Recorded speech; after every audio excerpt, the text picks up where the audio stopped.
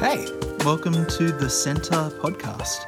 We're a church based in Dural, Sydney, who love Jesus and want to share the message of hope that he brings for all people.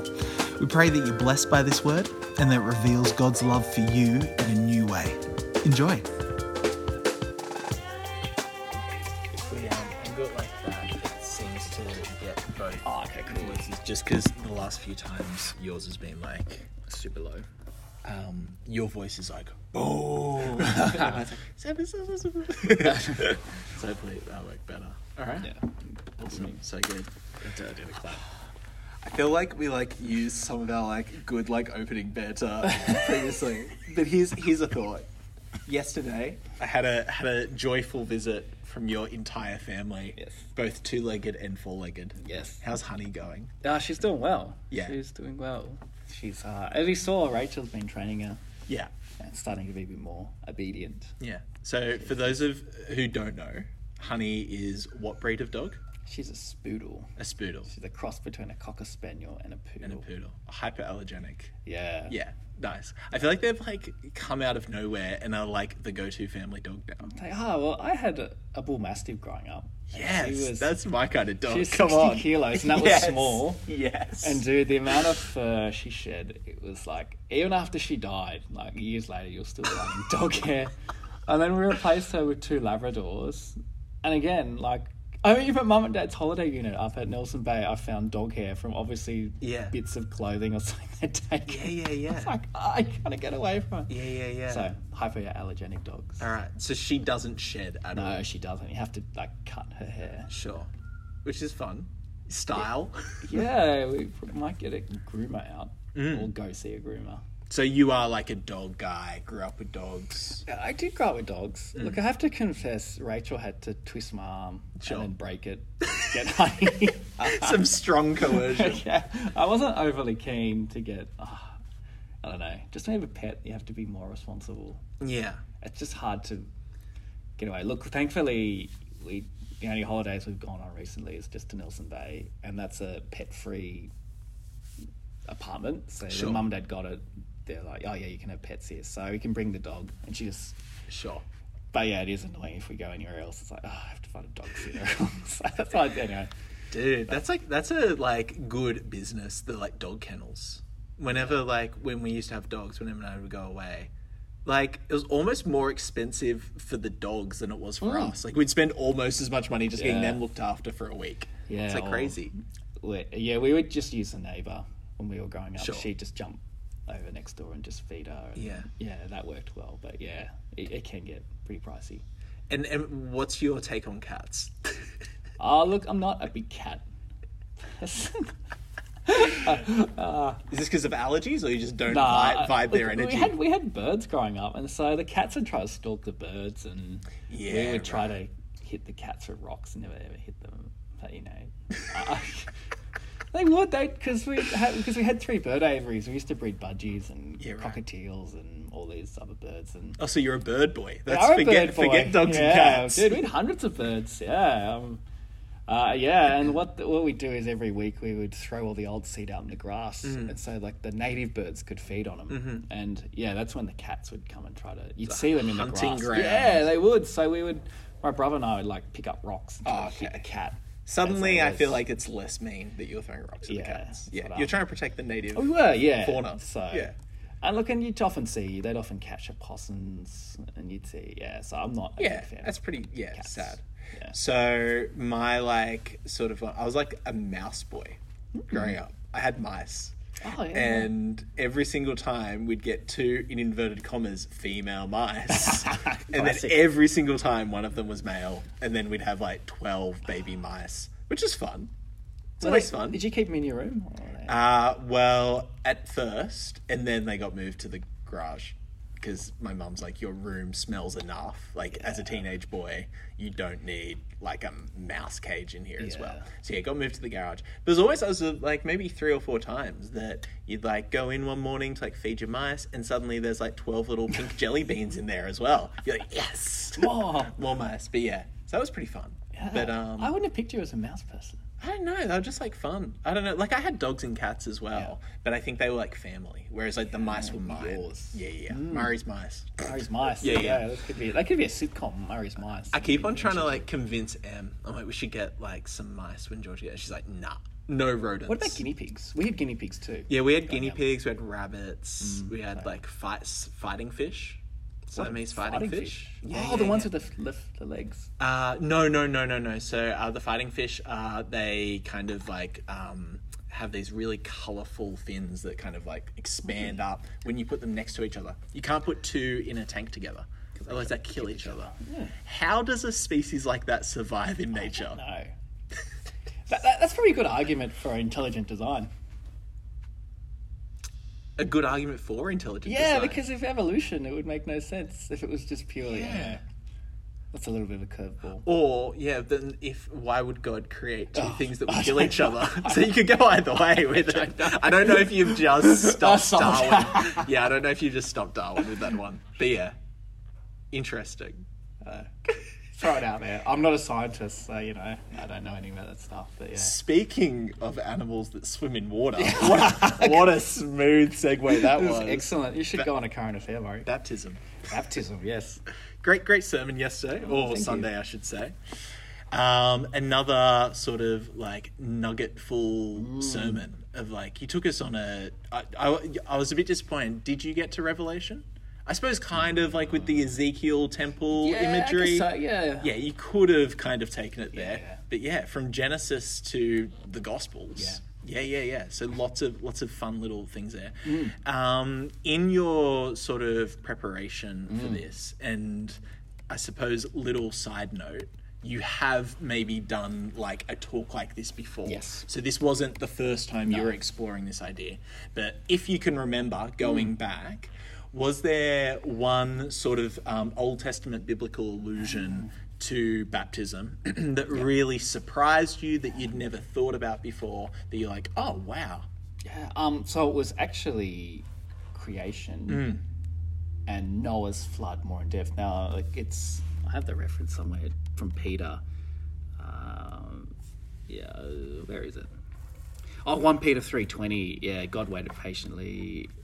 It was through water. This water symbolizes baptism that saves you, not the removal of dirt. So I kind of knew that, but I didn't realize just the level of depth of creation and Noah as a baptism. And so I found this quote from Saint Ambrose, and he wrote this book called On the Mysteries and the Treatise of the Sacraments. Sounds like a pretty fun read. Yeah, I think we need a more clickbaity title. Yeah, well, Saint Ambrose of Milan was not thinking about how to get it read by people. He says here, consider how ancient is the mystery of baptism, prefigured even in the origin of the world itself. In the very beginning, when God made the heaven and the earth, the Spirit, it is said, moved upon the waters.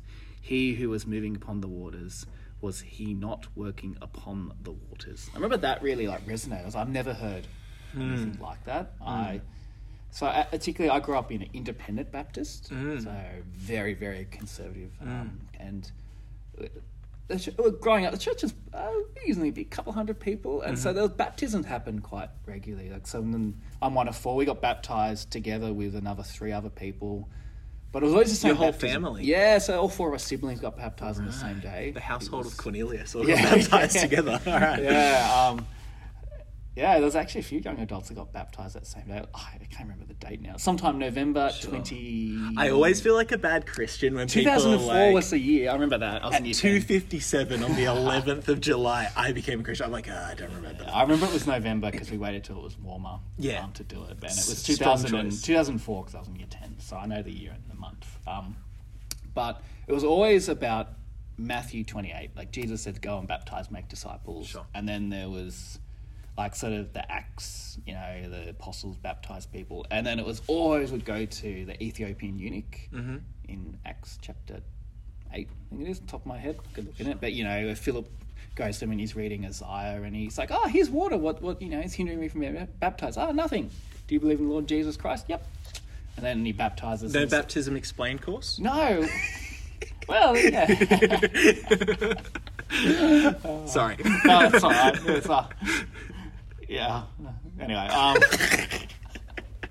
Yeah, so that's, sorry. that's a good debate. Yeah, It's a yeah, good debate. Do we need that? But that was sort of the extent of sort of my baptism knowledge. And when I started at Regent's Park, because I've always got lots of questions, I was like, well, what is like the Old Testament foundations of this? And so I started really digging deeper. I was like, I want to know just more than just, why did John baptize? Yeah. Because that was the opening question I had. Did baptism start with John the Baptist? And we're kind of like talking about this the other day, that it is easy to read the Gospels and see John the Baptist, if you just like think about it a little bit, as like this weird like cult guy who just like starts like dunking people in a river. You're like, what? Where's the precedent for this? This is weird. And then Jesus like totally sort of authorizes it. He's like puts his seal of approval on it, because he's like, baptize me. It's kind of weird.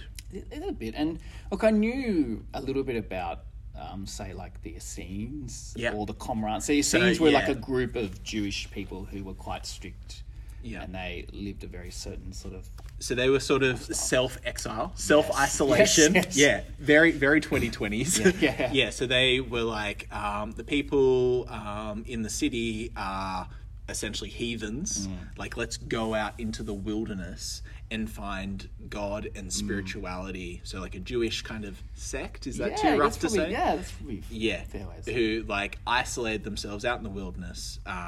So it's most people sort of assume that John the Baptist was an Essene.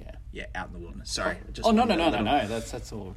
You said that much better than I would have. Okay. Thank you, Murray.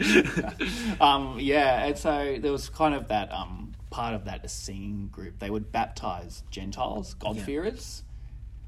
But that was sort of that, what we call the Second Temple period. Sure. Between the Testaments almost. Sure. But it was just always struck me. I was like, well, why is baptism so significant to Can you Jesus? just unpack the Second Temple period as well? Second Temple period. So that was after the exile. So the first temple was built by Solomon. Yeah. Then when the Babylonians came in 587 BC, destroyed Jerusalem. They were in exile for 70 years. And then after Cyrus, so you can read about it in Nehemiah. Yeah.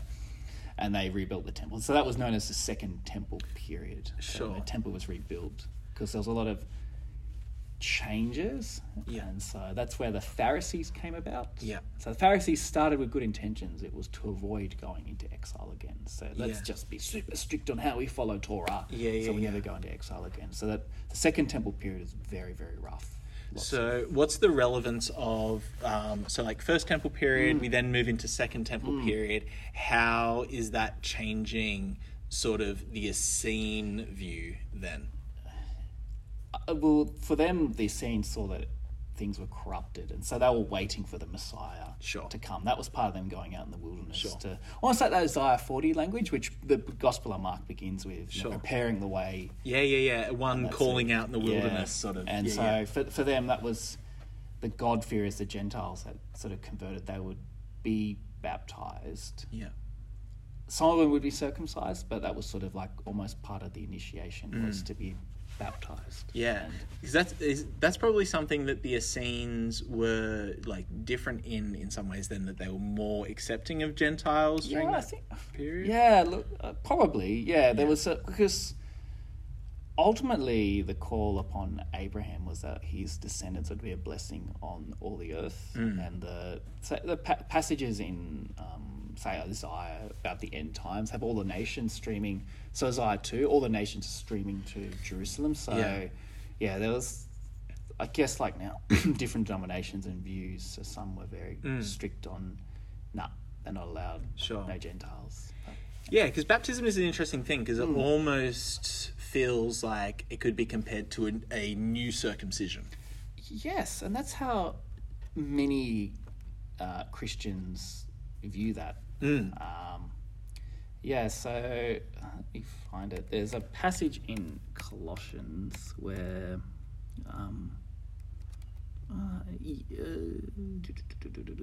Colossians. I thought I had it written down here, but Paul basically links circumcision and baptism together. Murray, do you remember where it is? No, I don't. Oh, that's hard. This is why. As I said before, dear viewers, dear listeners, I should say, I'm good with big picture. Don't ask me where verses are. No, it's okay. Here we go. Colossians 2:11 and 12. And so, yeah, there's this sort of connection between baptism and circumcision. So a lot of Christians see baptism as a replacement sign of circumcision. So circumcision was a sign given to Abraham in the Old Covenant. As kind of a sign of covenant between humans and God. And that was the... look, it is pretty complex because it's called the eternal symbol in some way. It's like, okay. And then it kind of disappears. Like, you could argue that Jesus is the true circumcision. He's circumcised our heart, which is, I guess, what... I use that Ezekiel language about being cleansed.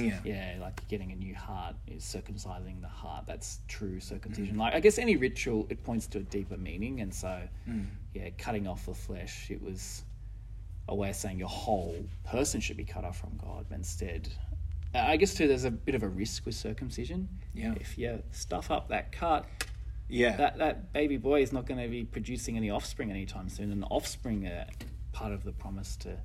So it's like this threat over you. It's this threat / blessing.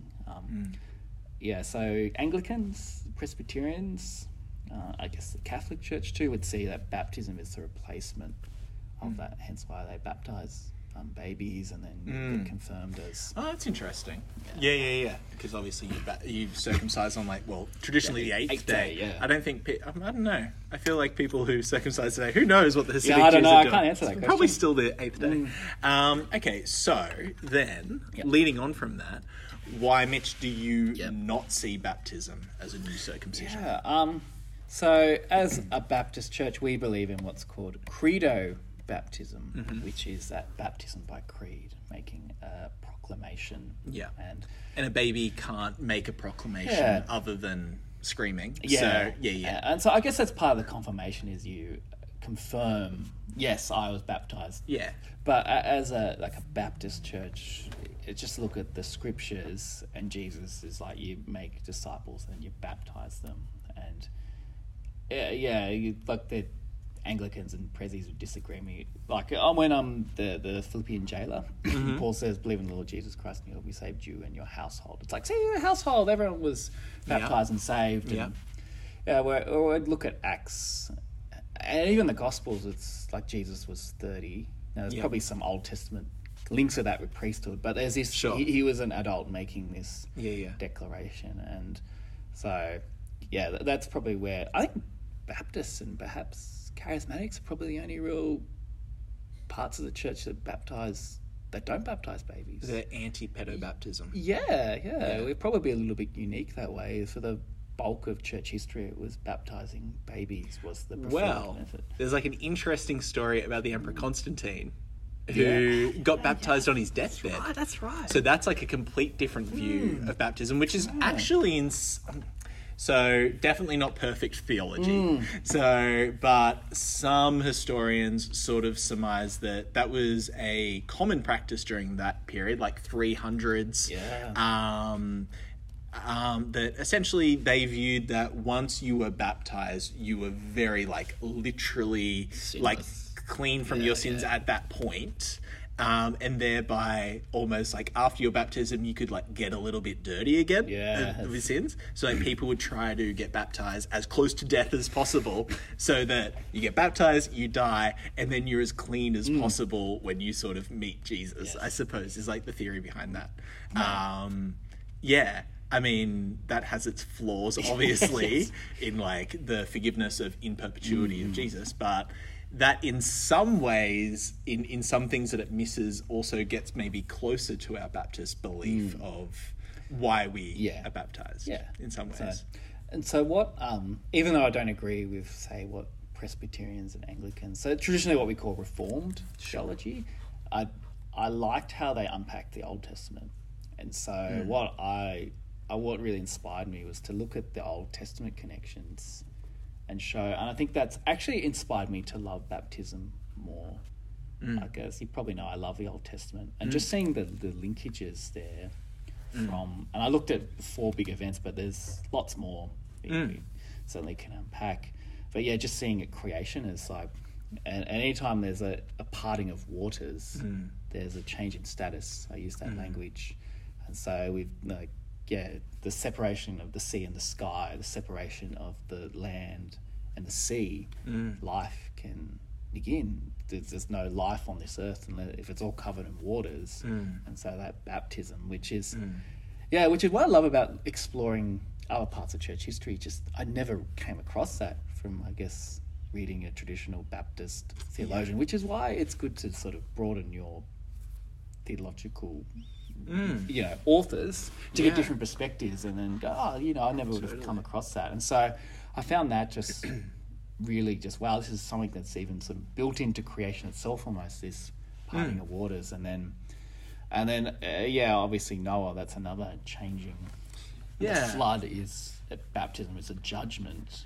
It's also bringing life to Noah and his family in that little ark, that Tebar, which Moses, he's drawn out of the waters into that same word, Tebar. It's very deliberate to have this ark imagery and in waters, and this changing his status. Noah goes into the ark as just Noah, and then he comes out. It's not in the Bible, but Adam 2.0. He's a new Adam. He's given a new He's on a new mountain in a new garden. Yeah. And sins using trees. Fruit of the vine. So there's all that imagery there. Sure. And then jumping ahead to Moses, mentioned that he's in a tabar, the basket in the ark, drawn out of the waters, which is what Moses means. Yeah. And then he leads the Israelites out in the Red Sea, and that's what the Apostle Paul, he even refers to the Red Sea as a baptism. It's a crossing, as something. Yeah.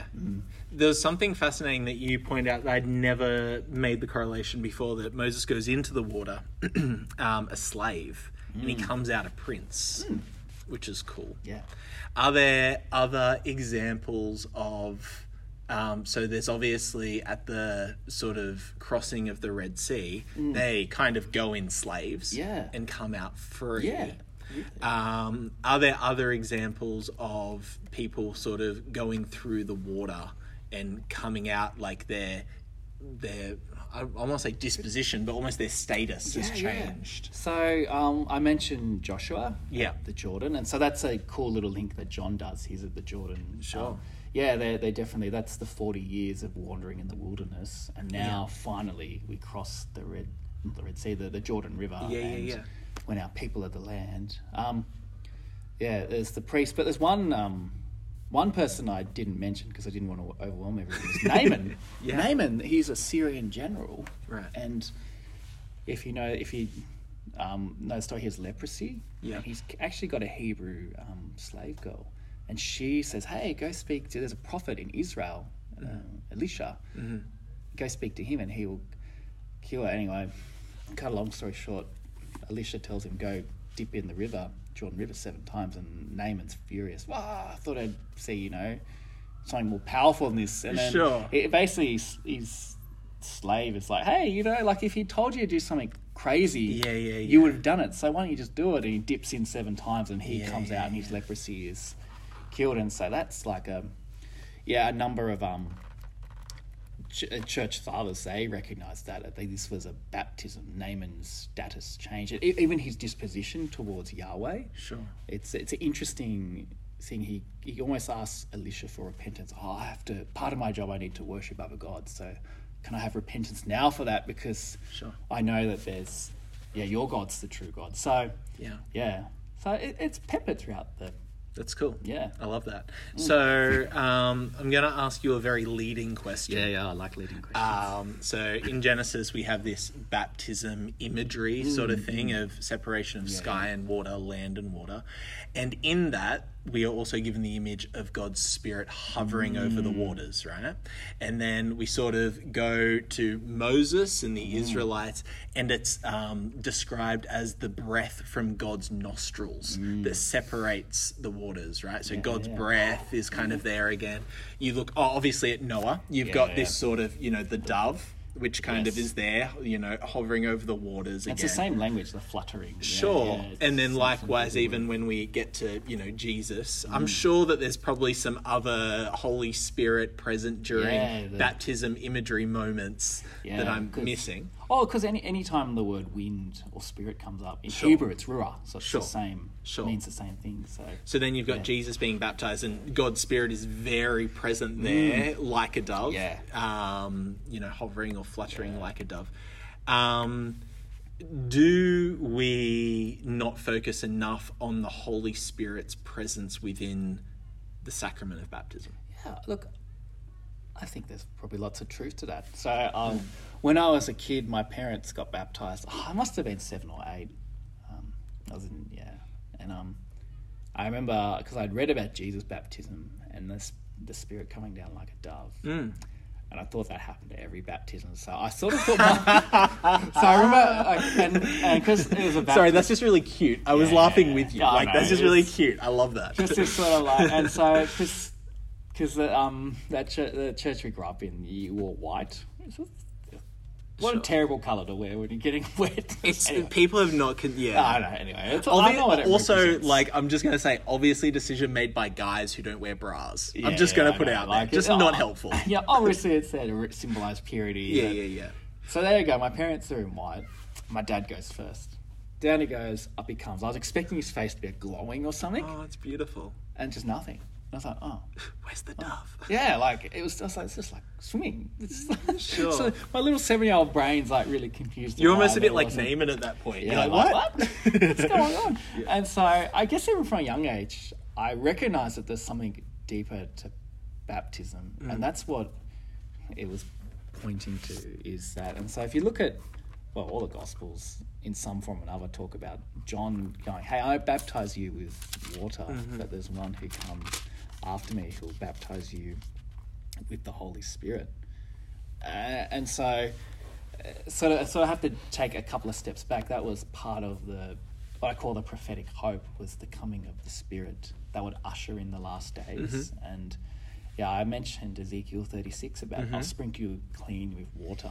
And it's like, clearly this isn't just like water that's physical. There's something deeper to this. And even Jesus alludes to it with the woman at the well. Hey, I'm going to give you living water. Sure. You'll never thirst again. He's not talking about water. The water from the well of Jacob. Yeah. He's talking about something, It's this water of God's Spirit coming. And even Jesus in John 7 says, as it's written, anyone comes to me, streams of living water will flow from within them. And you're like, well, I don't have water coming out of me, but it's talking about God's Spirit flowing within us. Yeah. And so baptism is the number of signs and symbols of like identifying with Jesus' death, but I think that the most powerful one, which John alludes to, is it's pointing to that baptism of the Holy Spirit, the coming of the last days. And that's why John, even him being at the Jordan, so strategic. He's there at the boundary marker of the Promised Land, calling people into the wilderness. And then even the fact Jesus goes into the wilderness after he's baptized, it's tapping into that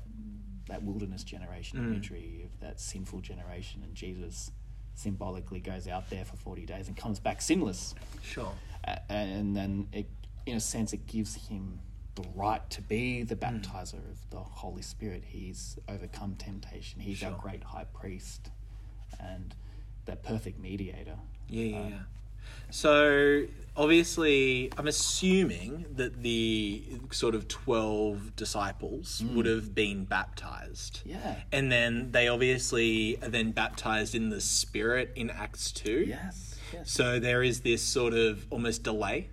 Yeah, which, obviously, It's actually quite interesting because there's times where, where the Samaritans are saved and they have to actually go down and almost give them pray and they receive the Holy Spirit. It's a bit odd. Do you remember? Yeah. I'm just trying to find... Well, I suppose the question is, so we are obviously living in a post-Pentecost world. Yes. The Spirit has already dropped. The hottest new album. Yeah. So is there a separation now of the moment of baptism in water and baptism of the Holy Spirit? What's your take on that? I suppose is probably a fair question. Yeah, look, I guess, depending on because you obviously mentioned you grew up in a charismatic, pretty spiro church, and so there's obviously that baptism of the Holy Spirit, which was important to them. Yeah, for sure. Look, quite interesting, like thinking of my faith journey. Yes, like when I became a Christian, there was this sense of like God's peace was upon me. And then when I kind of wandered away from my faith for a few years and then came back, it was this almost did feel like a baptism of the Holy Spirit. There was just this moment of real repentance. I shared of it. Was it the tithing one? I read about where your treasure is, and it made me cry. Like I just realised that I was wasting my life. And it was like this rush just came in me and transformed, like a switch. Wow. So is that baptism of the Holy Spirit? I definitely think it's being moved by the Spirit at the very least. Yeah. So I guess my experience of that hasn't been maybe with the charismatic getting slain in the Spirit and flying across the room, but certainly those moments where it feels like this washing, this cleansing. And particularly when I pray for repentance, what I've done, I've done something wrong. I feel like this sense of like how David talks about creating me a clean heart. I feel like my heart's been like scrubbed, like washed, and I'm like, okay, cool. Like even though I know I'm forgiven, like by Jesus on the cross, I still need to come and repent. Yeah, constantly renewing your spirit, kind of thing. So, what's in your experience? Well, slap the heresy button at any point if you feel like I'm saying anything that you disagree with. I personally feel that my experience was I was receiving some prophetic images from the Spirit in moments of worship and praying before I was baptized and after. So I suppose my conclusion in that was there was a point in which I was informally, there was no sort of like moment where anybody did anything that I remember, baptized in the Spirit before I was baptized in water. What are your thoughts on that?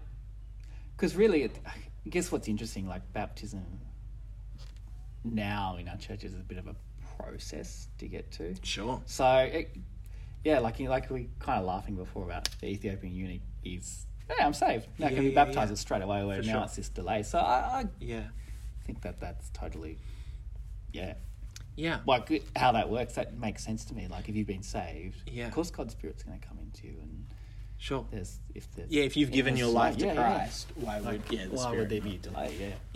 Because baptism is not necessary for salvation. Sure. Which, like obviously, like from a Catholic perspective, that's what you need to do to be saved. You're baptized and you're kind of in the church. So my baby doesn't go to hell, kind of thing. Like there is. Yeah. I don't want to speak for all Catholics, but I think that would be that's the general kind of theology behind the Catholic Church, and I guess that's what the Reformers really fought against. So where for us as like say Credo Baptists, like a Baptist church, I don't think baptism's essential to salvation. Like say if you got saved, classic ones, the criminal on the cross. Sure. Yeah, no baptism there. Yeah, he just says like, remember me when you come into your kingdom. Yeah. Like, well, today you'll be in paradise. There's obviously in those words Jesus recognised some sort of repentance, recognition that Jesus Lord. She was like, okay, now, you're saved.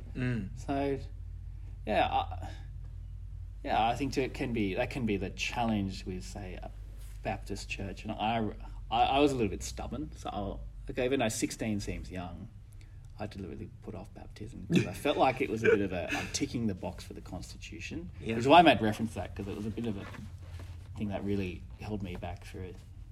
Probably from the age of 12, I knew I should have been baptized. I was like, but you kind of need it to be a member, and I had to kind of work through that.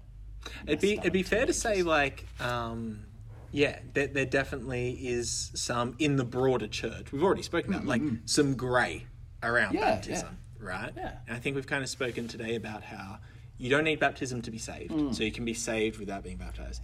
And I would definitely personally say you can be baptized in the Spirit without being baptized. So the question is, why is it important? I guess for me, it comes down to Jesus commanded it. Sure. Hey, no, that's a good answer. It sounds like a bit of I actually have a quote here. A guy called, I don't know who he is, but John Rice. He says, God's people should be baptized because God commanded it, not because some church requires it. Yeah. And I was like, like that's truth. And I guess too, I've really tried to. I need to do more research on it. Like Jesus, like why does he do it in Matthew 28? He goes, "Go and make disciples of all nations, baptizing them in the name of the Father, Son, and the Holy Spirit." Now, like, I guess you could look at it from a bit of a, like in the Old Testament, the Israelites were under the covenant. They bore Yahweh's name. They were meant to represent Him.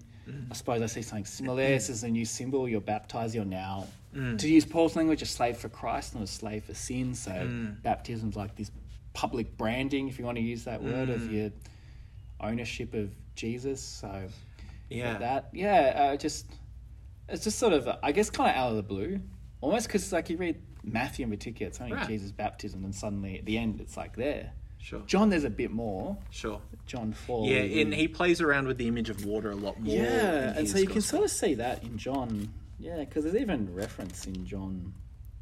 Yeah, John 3. Sorry, it's about Jesus and the disciples in the Judean countryside, and John the Baptist was also baptizing, and Jesus was baptizing, and like John and Jesus' disciples would be like, "Hey, this guy's baptizing. What about you?" And sure, So I'm going to share a quick story that Mike Frost, one of the teachers at Morling, shared. He went to, who knows how long ago it was, but visited a youth group one night, and kind of went to their youth area, and on the wall there were all these handprints in different bright coloured paint with names and dates written in each hand, like with a marker or whatever. So he kind of goes up to the youth pastor and he's like, what's with all the hands? Like kind of looks a bit Sunday schooly for like a high school, youth group. And the youth pastor goes, "Oh, look, like this is actually, it's just baptism. I just don't tell them," essentially. So what happens is they make a commitment to Jesus. Okay. They give their life to Jesus. Yeah. They put their hand into this tub of paint. Okay. And they slap it against this wall, right? So then in the future, when, say they're going off the tracks and going out and getting drunk or whatever, you go, "Hey, like, is that your hand on the wall? Is that your hand on the wall there? Because I'm pretty sure that's your hand on the wall. Like, didn't you make a commitment," kind of thing. I think that baptism is important. I'm not suggesting that we should replace baptism with slapping. Maybe we could do both, But for me, I think that that's a really important part of it. That's a public declaration. Yeah. You do it in front of your church family. And then, in, the future, if there's a point where, there's maybe need for loving rebuke or correction or even encouragement, it's like, hey, no, like you made that decision like at this time, which is what we were talking about before, right? I think for a lot of people, it's hard to be like, "Oh, I don't know, what was the date and time and blah, blah, blah that I gave my life to Christ?" No, like this baptism, this decision was a definitive thing. It was a physical action that you did, which has, deep biblical allusions that you did publicly. And that was a moment. And I think that I know the way my brain works. I think that's really important to be like, because I think that there's times when like the enemy can put little kind of lies in your head, like, "Oh, you're not really a Christian. You're not really good enough. You're not really blah, blah, blah, blah, blah. Like, how serious are you about this?" I think that event of baptism and commitment can be a really powerful thing against that. Well, it's really interesting in, say, Islamic countries, like Muslim background believers, baptism is like, okay, now you're kicked out of our family. Yeah, wow. Like it's the kind of the straw that breaks the camel's back for them. Like, and so it's a big thing. Yeah, and it's, like the reports I got from like friends of mine who are missionaries, like it's like as soon as people are converted, like, "I want to be baptized." And even in like, I got one friend in Chad showing pictures of like just in a drum of water. They just in out bathtubs. I've heard of places where there's no water, they baptize in the sand. It's just because there's like so little water. Just put them down. And just the symbolism, it's so important to them. And that's and look, I guess this is not to rag on church membership. It's important, but I think for someone like me, that was a bit of my personality, a little bit rebel against. It can be. If that's the requirement to member, like, "Well, I don't really want to do that," but like it's sort of, well, you're saved by faith alone. You're kind of like, wait, what? I don't have to do this. People say it's harder to, it's easier to get into heaven than to be a member of this church. Like I've heard that before, like at Baptist churches, not here, but others, and And this is why I love going back to Scripture, is going, well, this isn't, some man-made thing, that this is tied in throughout all of Scripture. And even the fact, like, I'll touch on a little bit, but the Levitical priests, they had to be baptized in order to serve. And now we are the kingdom of priests. And so even being baptized, it ties in with that imagery. By doing this, we're part of the priesthood. Yeah. And it's our job now to point people to Jesus. And even that image of Jesus talks to James and John, can you, drink the cup I'm going to drink? Can you be baptized with the baptism I'm about to undergo? There's this judgment element to baptism. If you,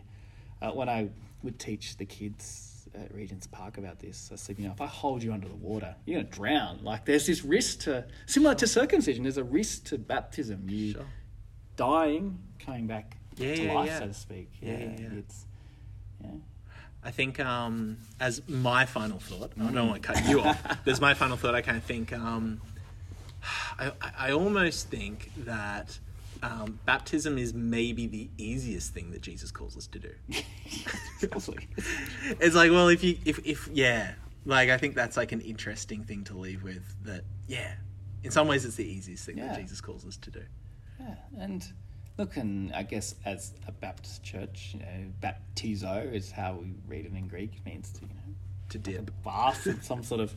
But look, at the end of the day, I guess. And look, and this is for people here. And there's lots of people in our church who were baptized as infants. I guess at the end of the day, the important thing is the symbolism. A bit like our communion. I can assure you that our communion is not biblical in the slightest. How we do it, a little wafer cracker under cling wrap, and juice that will outlast us. It was meant to be a meal, but that's, everyone knows that, but it's important to the symbolism. And so whether or not you get baptized in a pool, in a baptismal tank, go down to a river, or even if you had it as a baby and you were poured over water, I think the symbolism is important, and the public declaration is important. And so for us here at Dural, baptism is that we're part of tying in with that imagery of Jesus' death to old self, new life, and crucifying ourselves like Jesus did on the cross to our old self.